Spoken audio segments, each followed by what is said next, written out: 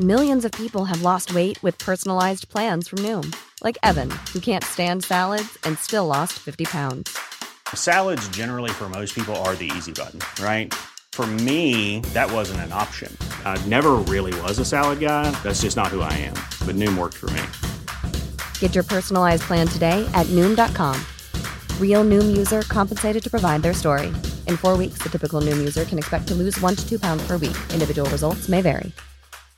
Want flexibility? Take yoga. Want flexibility with your health insurance? Check out United Healthcare Insurance Plans. Underwritten by Golden Rule Insurance Company, they offer flexible, budget-friendly medical, dental, and vision coverage that may be right for you. More at uh1.com. Finding your perfect home was hard, but thanks to Burrow, furnishing it has never been easier. Burrow's easy-to-assemble modular sofas and sectionals are made from premium, durable materials, including stain and scratch-resistant fabrics. So they're not just comfortable and stylish, they're built to last. Plus, every single Burrow order ships free right to your door. Right now, get 15% off your first order at burrow.com/ACAST. That's 15% off at burrow.com/ACAST. Hello and welcome to another round of the Politics Joe podcast. My name is Ava Santina and I'm the political correspondent here. This week I've been speaking to Zoe Gardner, who is an asylum expert, campaigner and researcher who's also given evidence to several select committees in Parliament, contributing to nationality and borders bills over the years. This week, controversially, Rishi Sunak got his third reading of the Rwanda bill through Parliament, and we sat down to debunk some of the myths surrounding asylum seekers that were espoused by Tory MPs this week. Am I tough enough? Strong and stable leadership. Total rhubarb. Hell yes, I'm tough enough. Shut the fridge. Not another one? It's the Politics Joe cast. So Zoe Gardner, you are a researcher, campaigner and general expert in UK and EU refugees and migration. So we're talking today because last night Rishi Sunak got the third reading of his key Rwanda bill through the House of Commons after a Tory rebellion failed to materialise. This morning he held a press conference in which he pleaded with the House of Lords to back the Rwanda plan. And he asked if the opposition in the House of Lords will try and frustrate the will of the people as expressed by the elected House, or will they get on board and do the right thing? So for me, this morning's presser kind of felt self-indulgent. You know, he rolled out his new line, stick with us to deliver long-term change. And the plan is working, apparently, he tells us. But to me, it didn't really feel like there was much new information. Did you learn anything? No, well, I suppose I learned how weak and scared Rishi Sunak is. He's in a position where he's trying to bully the Lords into supporting and waving through his illegal and totally immoral Rwanda farce lie of a bill. And he's trying to say that that's, you know, that he has the democratic legitimacy to do that. But the reason why he has to do that is because the Lords can see perfectly clearly that the manifesto on which he was elected, the only thing it had to say about refugees is that the UK will continue to protect refugees in line with our international obligations. And so the Lords have every right under those circumstances to say this bill wasn't in your manifesto. And so they can delay it, and they can delay it long enough to get us to an election where we'll see what the will of the people really is. And all indications are that the will of the people is to get rid of Rishi Sunak and the Conservative government. So he's in a desperate position of pleading with the Lords, trying to make it look like that they're not in a legitimate position to delay this bill, but they are, and they need to stand firm. I mean, I think you're bang on. I mean, when he was asked twice, I think, you know, will a plane take off before the election to Rwanda? He couldn't answer it. So, I mean, it just feels like a very futile plan. But let's go back a little bit and bust some of the myths around the Rwanda plan and asylum seekers in general. So the first clip that we've got is Jonathan Gullis. Now, this is when you were appearing in a select committee giving evidence to the Nationality and Borders Bill. If these people in Calais are legitimate refugees, why are they not claiming asylum in France, Italy, Spain or Greece? Why do they need to come to the United Kingdom? Many of them have. As I'm sure you'll be aware, because I think the previous witness did say this, the vast majority of people who seek asylum worldwide, firstly, 86% of refugees and displaced people worldwide remain in the country neighbouring the one they have fled. So 86% of people remain in developing countries. France received 3 times as many asylum applications as we did last year. Most people stop as soon as they feel safe. But the people who are making their way to England and who specifically wish to come to the UK do so because they have ties to this country, because they either have served with our military, as in the case of people from Afghanistan, or have family members, as with the Syrian client that I mentioned, that JCWI is representing, or speak the language because of our colonial history and have other ties of kinship and history here. So there are people who have legitimate ties to the UK, and there is no good reason why they should particularly have their claims assessed in France if they do not wish to. It doesn't really work for us to say to the French that, given that we're geographically located slightly to the west of you, none of these refugees are our responsibility and they're all on you, because France can say the same thing, and then Italy can say the same thing, and then the entire international refugee protection system will crumble. So Zoe, just to be very simple, why are they not claiming asylum in France, Italy, Spain or Greece? And why do they need to come to the United Kingdom? I think if you try to imagine that you're asking that question to an Italian, asking an Italian person why all the asylum seekers who enter Europe can't just stay in Italy, then you can see immediately the problem with the question. And the answer is absolutely obvious. This is a shared responsibility. This is, if we give into that narrative, then refugees simply won't find protection, because every country can push people back and wash their hands of protecting people. And as a country, in fact, as a continent, we believe that refugees who are fleeing from danger must be able to find protection. The problem is each one of our countries thinks, yeah, sure, they should find protection, just not here. And it doesn't work for us to pass the buck. It doesn't work for us to say that Italy should take in all of the refugees. It doesn't work for us to say France will. And it doesn't work for France to say that to Italy either. And we're caught in this ridiculous race to the bottom, with every country saying that it's all very well that these refugees need protection, but it shouldn't be on us. And that simply isn't good enough, and it doesn't reflect reality. And the reality is that Britain colonized half of the world. People have links to this country. We have well-established diaspora communities from all over the world that thrive and that are part of our British communities. And those links are the reason people need to come to the UK sometimes. It's not even a majority. It's not even more people than go to other countries. It's not. It's totally manageable number of people who seek to come to the UK. They come here because of the connections that they have to this country that we cannot erase. And quite simply, we have to do our fair share. Sticking with Jonathan Gullis from that select committee, he also said that people crossing the Channel are all economic migrants and they're not refugees. With the thousands of pounds being put into the hands of people smugglers from illegal economic migrants, does that not show us that ultimately these people are not genuine refugee asylum people like we have seen over from Afghanistan we brought through safe and legal routes, and through Syria through safe and legal routes? Is that true? No, that's not true.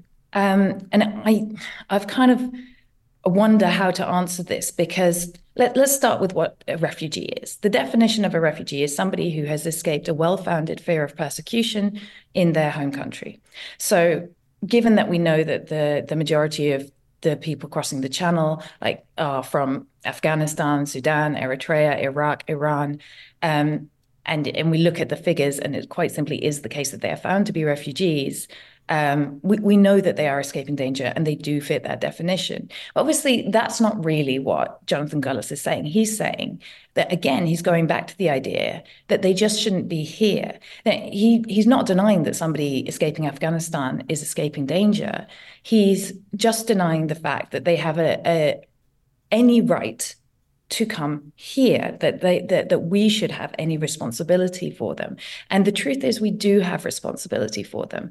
And that people from Afghanistan and Eritrea and Sudan are human beings just as fully and completely as anybody else. And escaping from war or from persecution does not prevent you from needing a life where you can support yourself and your family, and you have opportunities and a future.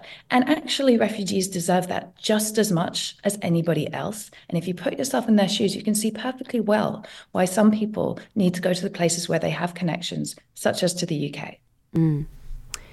So now we've got Leah Nietzsche. Leonici was a minister in Liz Truss's short-lived administration. I think that was the first time and the only time that she shot to prominence, but she was very vocal in Tuesday's debate during the third reading of the Rwanda bill. And she asked this. And perhaps I'm being facetious in this, but perhaps seeing as though so many illegal migrants are fleeing France, perhaps we should now start thinking about a Safety of France Act next. So, Zoe, do you think we need a Safety of France Act? No, I don't think we need another lying bill that pretends something, it tries to legislate like reality into being different from what it is. In fact, I think what we need is, an objective reality wake-up call. And everybody who, still clings to the fact that objective reality matters needs to, speak up in its defense at the moment. If you look at what happens in France to refugees, actually, it is a safe country for lots of people, and for lots of people, it's not. And people who are on the move through France are horribly mistreated. They are left destitute. They are camped out. I mean, if you think of how cold it is at the moment in those conditions, in the mud, across the northern coast of France, few thousand people at any given time. I mean, two of the richest countries in the world leaving these people with no solution. And if they're, prevented from leaving in a boat by the French police, they're just dumped back into that destitution. There is no solution for those people in France. And so while France does take in more refugees and asylum seekers than the UK does, the ones who are seeking to come to the UK have not yet found that solution, have not yet found that safety. And quite simply, they still need it. And we need to step up and take responsibility to share that responsibility with France, and to stop passing the back and forth again.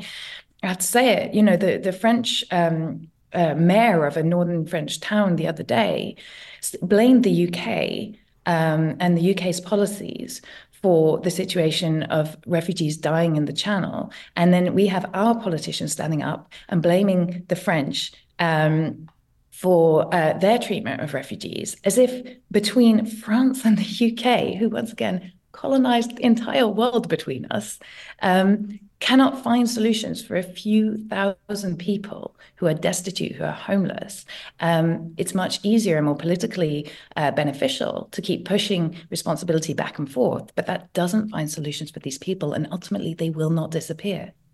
Do you think there's also a question over, so France is a secular country, and in my experiences of reporting from Calais, I've seen police officers kick asylum seekers. I've seen them destroy their tents. I've seen them move people from place to place. I mean, some of the treatment that I have personally witnessed is actually abhorrent.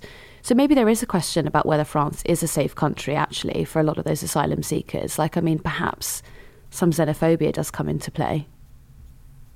I think that probably is the case. I mean, certainly when people have experienced that kind of mistreatment by the officers of the state in a country, it is reasonable, totally reasonable and understandable why they don't think that will be a safe country for them. If they've been beaten up and had their few meager possessions stolen from them by the police of a country, then it is absurd to ask them to then ask that country to protect them. They are not protected objectively. It's so clear that they are being mistreated. So yes, there is an issue there, and that is an issue that it is right to hold France to account for. And France has its own brand of anti-migration politics and of racism that is actually a very serious problem. And we should be really proud that in the UK, while we do very clearly have major problems with racism and with anti-migrant politics, we are actually, generally speaking, a really well-integrated country with really, as I was saying, thriving communities from all around the world, where racism is not as openly professed as it is in France. and where I think there would be massive protests if the police went and started abusing homeless migrants in tents on the streets in London. I think that we wouldn't stand for that. So we are able to protect people, and we should be really proud of that.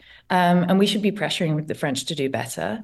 But we should be proud of the fact that people think they'll be safe here and that they can belong here, no matter where they come from or what the color of their skin is or what their religion is. That's an actually, in terms of things you can be proud about the country for, that is like top of my list. And that, I actually think it's the Tories who are doing our country down by saying that we're unable to help these people. Of course we are. We're a brilliant country in that respect. Say hello to a new era of mental health care. Cerebral is here to help you achieve your mental wellness goals with professional therapy and medication management support. 100% online. You'll experience the all-new Cerebral Way, an innovative approach to mental wellness designed around you. You'll get a personalized treatment plan from a therapist, prescriber, or both in a safe and judgment-free space. Your Cerebral therapist or prescriber will outline a customized plan with clear milestones along the way, so you can get to feeling your best. With Cerebral, you're not alone in your mental health journey. We're here to empower you to live a fulfilling life. So take that first step towards a brighter future and sign up today at Cerebral.com/podcast and use code ACAST to get 15% off your first month. Offer only valid on monthly plans. Other exclusions may apply. Offer ends July 31st, 2024. See site for details. Millions of people have lost weight with personalized plans from Noom. Like Evan, who can't stand salads and still lost 50 pounds. Salads generally for most people are the easy button, right? For me, that wasn't an option. I never really was a salad guy. That's just not who I am. But Noom worked for me. Get your personalized plan today at Noom.com. Real Noom user compensated to provide their story. In 4 weeks, the typical Noom user can expect to lose 1 to 2 pounds per week. Individual results may vary. Not another one? It's the Politics Show cast. All right, so Rishi Sunak, this is from his press conference that happened this morning. Now, he was trotting out the line that the Albania plan, which is a returns agreement that they have signed with that country, is proof that Rwanda will work as a deterrent. Do you think that's true? No. Listen, there's a really, there's two sides to this. First of all, there's the really, really clear, obvious thing, which is that you're talking about sending Albanians to Albania. Every Albanian in the world could, in theory, be sent to Albania, right? The Albanian government will receive them.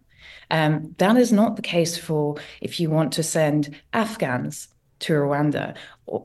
There is, generally speaking, and this is why it's been so difficult, even though the idea of sending refugees away to other countries has been on the table in discussion among politicians for decades, it's been so difficult to find a country that will do it because most countries don't agree to be some other country's dumping ground for just random foreign nationals who they then have to take in. That's not how most countries work. So there's that. Okay, so the number of Albanians on small boats has decreased. They are also the only nationality that is excluded from the Rwanda plan. There's no evidence whatsoever that Rwanda is any kind of a deterrent. So that's the key thing. But then also I would like to emphasize that the numbers of people on boats have gone down, largely driven by the fact that there are fewer Albanians making the crossing specifically. Other nationalities, actually the same kind of numbers of crossing. But we know that the number of people seeking asylum is the same as in 2023 and 2022. It's pretty much exactly the same number of people seeking asylum, even though the numbers on the boats have gone down. So yes, the Albanian deal may have diverted Albanians away from the channel crossing, but it hasn't impacted numbers. And this is what happens when you shut down one route or you effectively stop people from making use of one way of entering the country. It just shifts it around. And Albanians are now at greater risk of being trafficked through lorries, being in control of smugglers who are getting them false paperwork and false visas.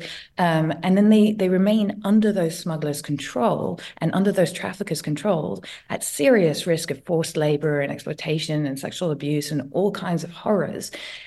So that's the other side of it. One is that you can't compare the Albanian deal to the Rwandan deal. And the other side is that the Albanian deal is not working in the way that the government is presenting it. In fact, it's putting the people who are at risk of trafficking in Albania at greater risk.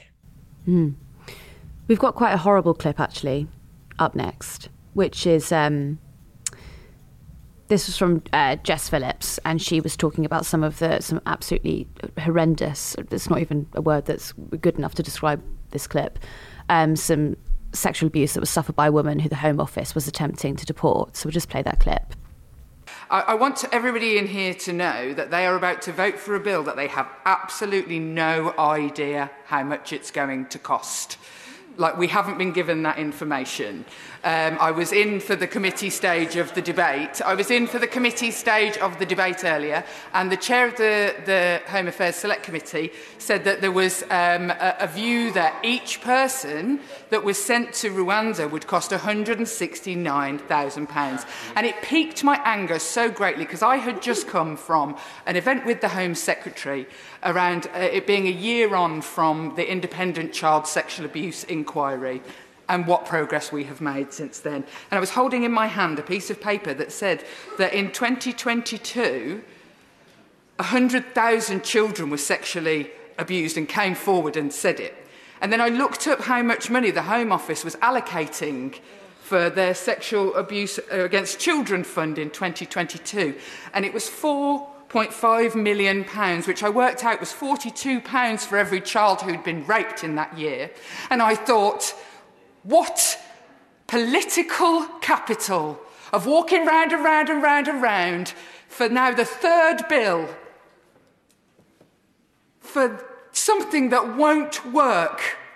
And 150 judges can be found yesterday under the, the sofa by the Prime Minister, when cases in my constituency of rape victims waiting 7 years to get in front of a judge.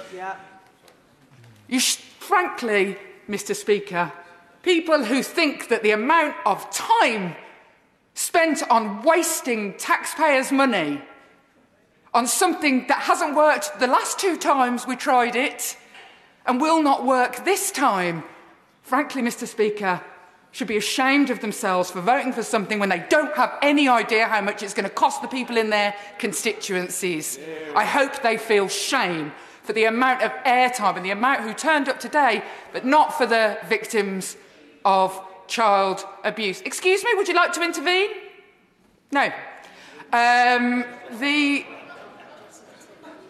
The other thing I want to say is that I was in a British court last week, not a foreign court, a British court. I was in a British court with a victim of human trafficking. She'd been trafficked twice. We deported her once already as a trafficking victim, and she was re-trafficked back to this country.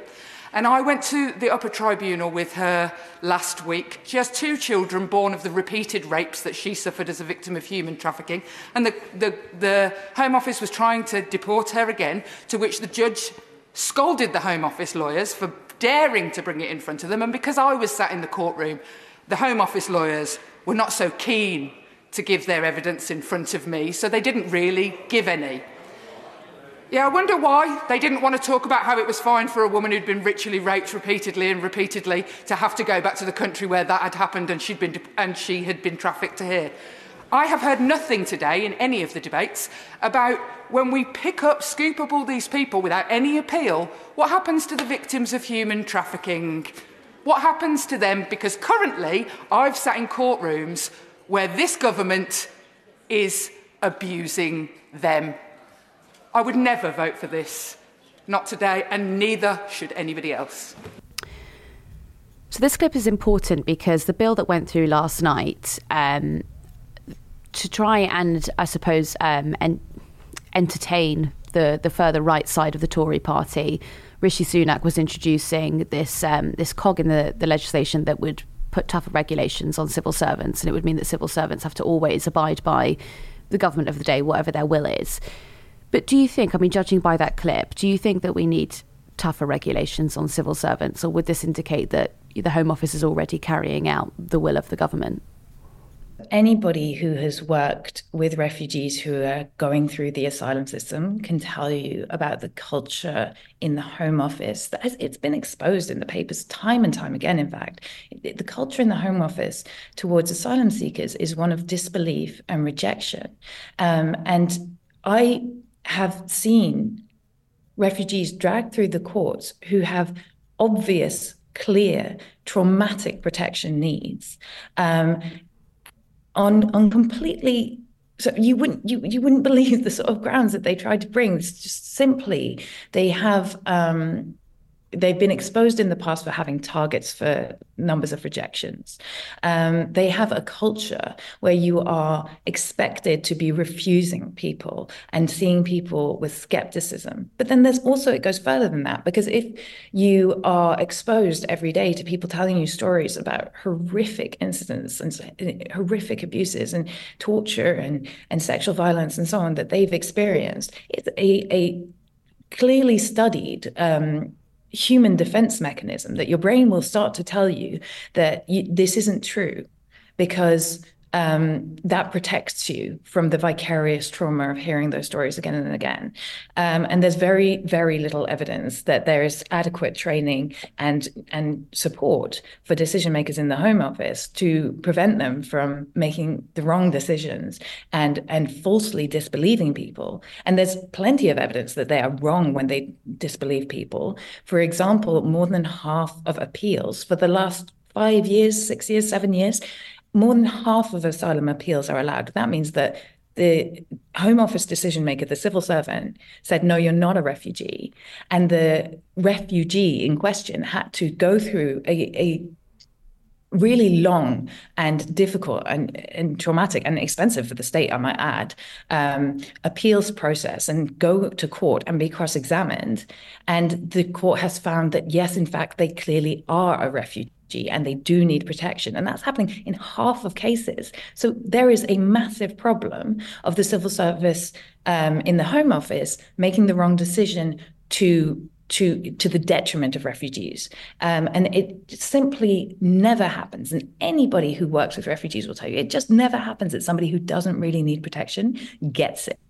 And what happens all the time, day in, day out, what is our experience, what we see all the time, is people who genuinely need protection, who are rejected and who are re-traumatized by the system. So no, we do not need to make that system tougher. For decades and decades, there has been a pretense that by cutting people's rights and making the system harsher, we will prevent people from coming. And the evidence is before our very eyes. They're still here. We're just treating them horribly. That's all that's happening.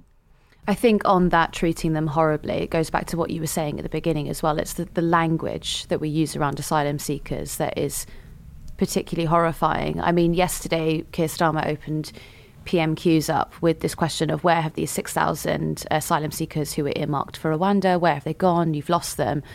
And the language that was being used around them, you know, the Tories were saying that they had absconded from hotels as if they are prisoners or they are criminals and they have, you know, somehow broken the law.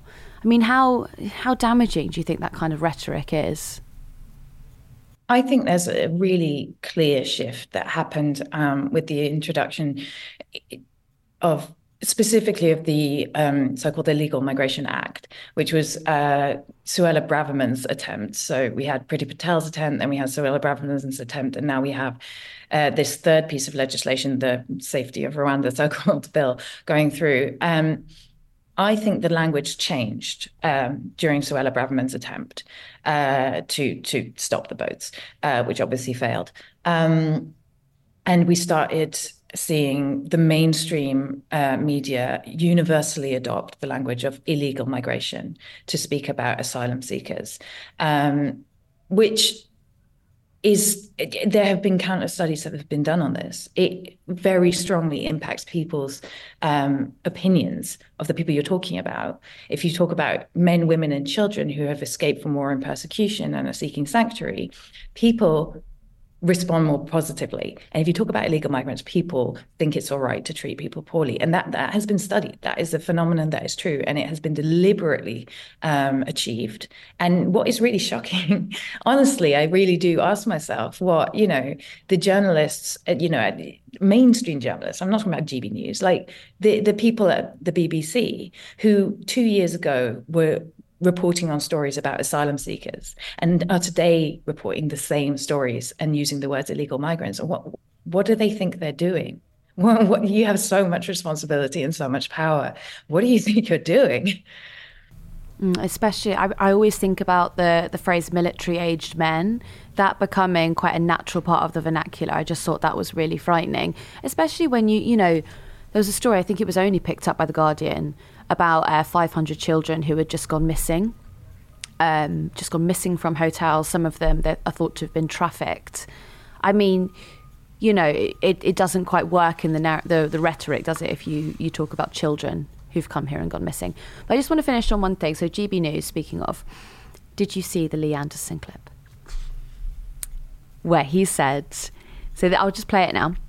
I went into the no lobby to vote no because I couldn't see how I could support the bill after backing all the amendments. I got into the no lobby. I spent about 2 or 3 minutes with a colleague in there. The Labour lot was all giggling and laughing and taking the mick, and I couldn't do it in my heart of hearts. I could not vote no, so I walked out and come out. So I've abstained. I wanted to vote no, but when I saw that lot in there laughing, there's no way I could support them above the party that's given me a political home. So that's Lee Anderson there, and he's saying that he was going to vote against the Rwanda bill yesterday, but he couldn't because he was being laughed at by his former Labour colleagues. I mean, what do you think that says about the sort of the state of debate or the state of conversation around asylum seekers if you could be put off by a few, I don't know, playground insults from following whatever you believe in? Well, I think the playground is the right way to look at this. Somebody like Lee Anderson is concerned about Lee Anderson and is concerned about Lee Anderson's career and the money he's making from his GB News show and the power that he has as an MP and as a member of the government, which, he dramatically flounced out of over this bill that he then voted for. And he's weaving a narrative completely deliberately and really quite transparently for when this bill inevitably fails to be able to say, oh, well, I tried to make it a version that he claims would have worked. And what that achieves is lots of attention on Lee Anderson, which suits him great, and an absolute shifting of our conversation about this bill to whether or not the government's falling apart, rather than what does it actually do? And I think that's really, really, again, and I've had a bit of a go at the media already, but why has the conversation about this bill been so focused on the Tory psychodrama that we have been tired of for a decade, to be honest? And instead of talking about the fact that it has been demonstrated by the evidence, by the highest British court in the land, that it is not safe to send people to Rwanda. And Lee Anderson doesn't have to consider his personal safety, whether he would be at risk of harm, of torture, of abuse, of real physical harm if he votes through this ridiculous lie of a bill. He just has to worry about his career. But the people, what this bill actually does is it says that, regardless of how people will actually be impacted, we'll send them there anyway. We say it's fine.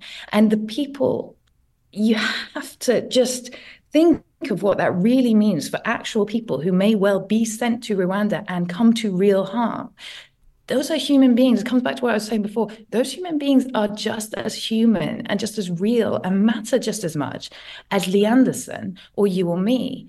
And that conversation about what we're really doing to those people has been totally lost because it's so much more exciting to talk about whether Rishi Sunak's got the votes. And honestly, I think that that's what the Tory rebels have achieved. There's 11 rebels in the end who voted against the bill yesterday. And we've talked about this for weeks, and our entire national conversation where we could have been talking about the houses we need to build and the NHS crisis and, you know, the environment that's collapsing, we could have been talking about issues that actually affect us. But 11 lunatics on the extreme far right of the Tory party have totally dominated everything that we have to say today, and that only benefits people like Lee Anderson. Shut the fridge. It's the Politics Show cast.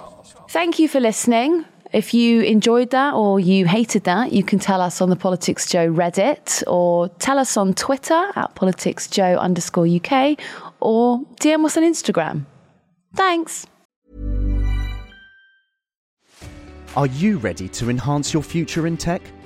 Then it's time to make your move to the UK, the nation that has more tech unicorns than France, Germany, and Sweden combined.